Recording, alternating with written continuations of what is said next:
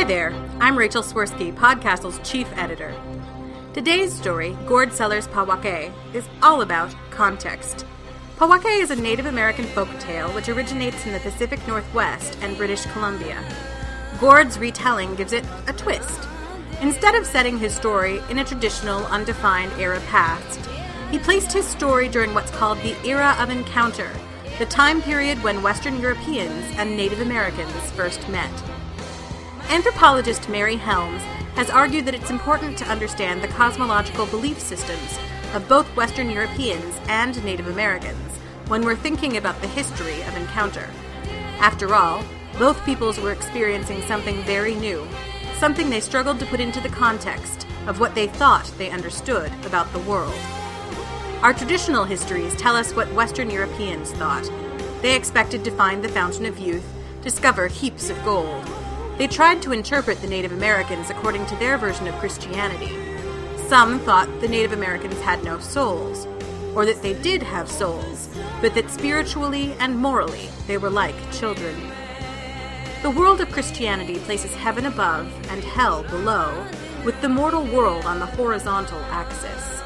Christians traveled horizontally within what they thought was the mortal realm, and they saw people they thought were mortal. But what did Native Americans see? Many Native American traditions placed the spirit world not above and below us, but past the horizontal horizon. During encounter, Native Americans watched as Western Europeans arrived from where they thought the spirit world might be, their skins pale, their technology surprising. To some Native Americans, Europeans looked like ghosts. And that's the context of today's story. Gord Seller is a Canadian writer who has lived in South Korea for 6 years, where he teaches at a university. Pahwahke was his first sale. It appeared in Fantasy magazine. Since then, Gord has been regularly selling his fiction. He has pieces in or upcoming in Nature, Asimov's, and Interzone, among others. You can visit his website at gordseller.com. Gord would like to remind readers that you can take a gander at the text version of Pahwahke at Fantasy magazine. And better yet, check out more great fantasy fiction for free while you're there. The URL is darkfantasy.org/fantasy. This story is read by a friend of mine, science fiction and fantasy writer C.G. First, whose first short story publication will be appearing soon in Weird Tales. Links mentioned in this introduction can be found on our website. Enjoy the story. Pahwahke by Gord Seller. It's almost dark. My daughter is sitting outside, the bundle still and silent in her arms. The singing voices out on the water are moving, sad fiddles calling out like broken birds. They're coming here. I never imagined them returning. They're drifting through the dark and fog toward the shore. She's waiting for them. Not long ago I was a happy man, and not just rich like I am now.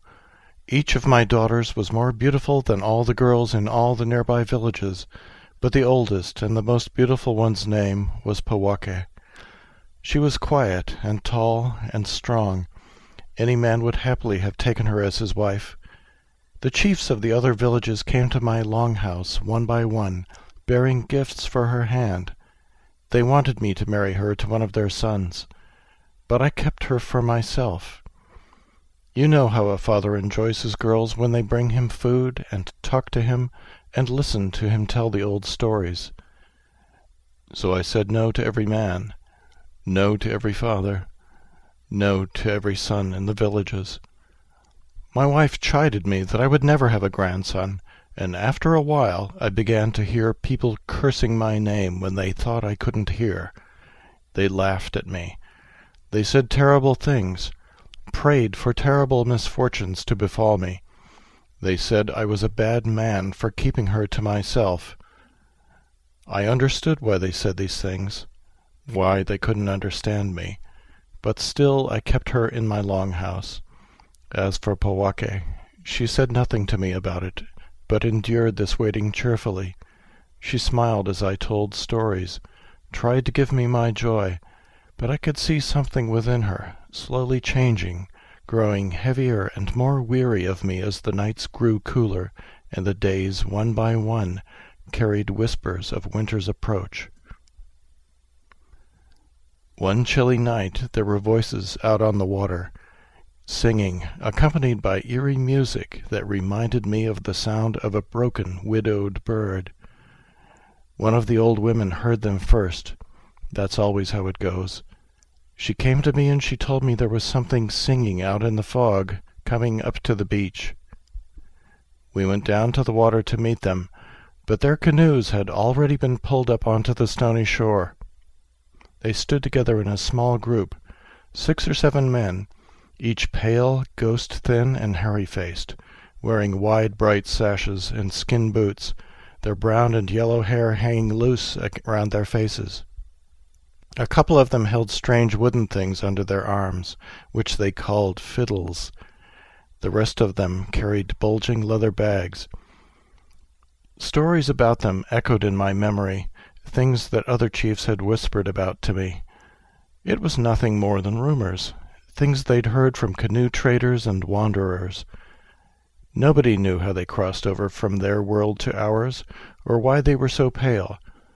That they could kill a man with a yell, that they could kill the soil in a place so nothing would grow there, that they sometimes stole away girls and women in the night, because they had none of their own. The smoke in my longhouse swirled thicker still around their strange faces. They sat all around me on brightly colored mats and frowned, wrinkled their big noses as they tried to speak our language. I offered them bone spoons and cedar plates loaded with salmon and seal oil and nuts and blackberries.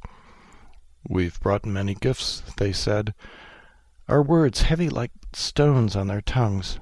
They opened the bags and set down handfuls of colorful round beads, hard axes, pouches bursting with long-traveled pemmican, braided sweetgrass, and tobacco. They set these things down before me, and then one of them, their chief, stared across the fire at my eldest daughter. They gave me so much that I couldn't refuse their unsaid request. Pahwahke wept and shivered when I offered her to them. Her sisters and mother beat their breastbones and cried, but what could I do? They could have stolen her away, or stolen all of them, if they wanted. I had no choice. So we married her to their young chief. Our women sang mourning songs as young men danced, feathers swirling in firelight as drums pounded in darkness. After that our guests made their weeping fiddles sing broken bird songs until just before dawn. It was still very dark, though, when their canoes cut out across the water, carrying Pahwahke out into the fog that separated their world from ours. She did not look back to the shore as the canoe she was in drifted into the twilight. As they drifted slowly away, we heard their fiddles, and the song they played was solemn, a funeral song. A year later, an old woman hobbled out of one morning's fog into our village and came to my longhouse. She told me that she lived between the worlds in a halfway place to the land of the ghost people, and that my daughter's husband was a ghost. She told me their bodies were just bones and dust in the daytime, but at night they came to life, sang and danced and made love. Maybe the old woman had once married one of them too, I don't know. I did not ask her these things. I could tell she was not lying to me. She told me that my daughter had given a son to her ghost husband, but the child was not wholly ghost, and living with ghosts was too difficult for it. The villagers there thought the child ought to live with us, the living, with its mother's people. The old woman sat down on a mat on the ground outside my longhouse and waited. Half a day passed before my oldest daughter stumbled out of the fog. She was cradling a bundle in front of her, and I guessed it was a baby. "Pahwahke!" I was so happy to see her. She was still beautiful, but there was something very tired about her. The skin under her eyes was darker, her face wearier. "Father, is this your baby?" Her eyes were wild, haunted. "I'm tired." She squeezed the bundle to herself out of my reach. The old woman watched us with heavy eyes. I set my curiosity aside and brought Pahwahke into my longhouse. Then I set out a cattail mat on the floor for her and let the cedar smoke hush her to sleep. I was finally a grandfather. I had not thought of it, had not wanted it, but now that it was true, I felt greedy. I wanted to look at him, to find my face in his own. But I never saw my grandson's face. Pahwahke said he was only halfway one of us, and still halfway one of them. She told me he had to be wrapped for 12 days straight, to stop being a ghost and become a living baby. I tried to wait, and tried to wait, but my woman, she got me curious. She kept fanning the embers of my curiosity, asking me if I believed her, telling me how pretty she was sure the baby was. Finally, when I could not wait any longer, I was too curious. I heard the baby cry a little late one night, glimpsed my daughter giving it suckle. Once daylight came, my daughter slept, and the baby made no sound. I wanted to see so badly. I could feel the want growing inside me, bigger and bigger as the day went on. Nothing eased it. Not smoking, not lunch, not a walk in the bush, nothing. So that afternoon I unwrapped the bundle. I didn't know what those things were at first, those little white shapes lit by the sun. There was dust all over them, but when I looked closely for a few moments, I realized what they were. Bones. The baby's tiny skull almost fell from the bundle, almost fell to the ground. Pahwahke woke up, screamed, and wrapped up the bones, but I could tell from the look on her face that there was nothing to do. It was too late to take back what I'd done.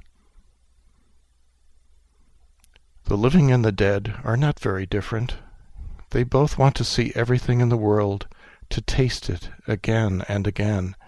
They want to own everything they've ever touched. So they're coming back, for her and the baby. I think she might have called out to them somehow, asked them to come for her. She looks at the bundle, speaks to it. She holds it close. I sit beside her in the darkness, waiting. I want to speak to her, but I cannot find any words. They're heavy on my tongue, too, now. Their voices are getting louder, the morning fiddles drifting closer. Canoes scrape against the shore's cold stones.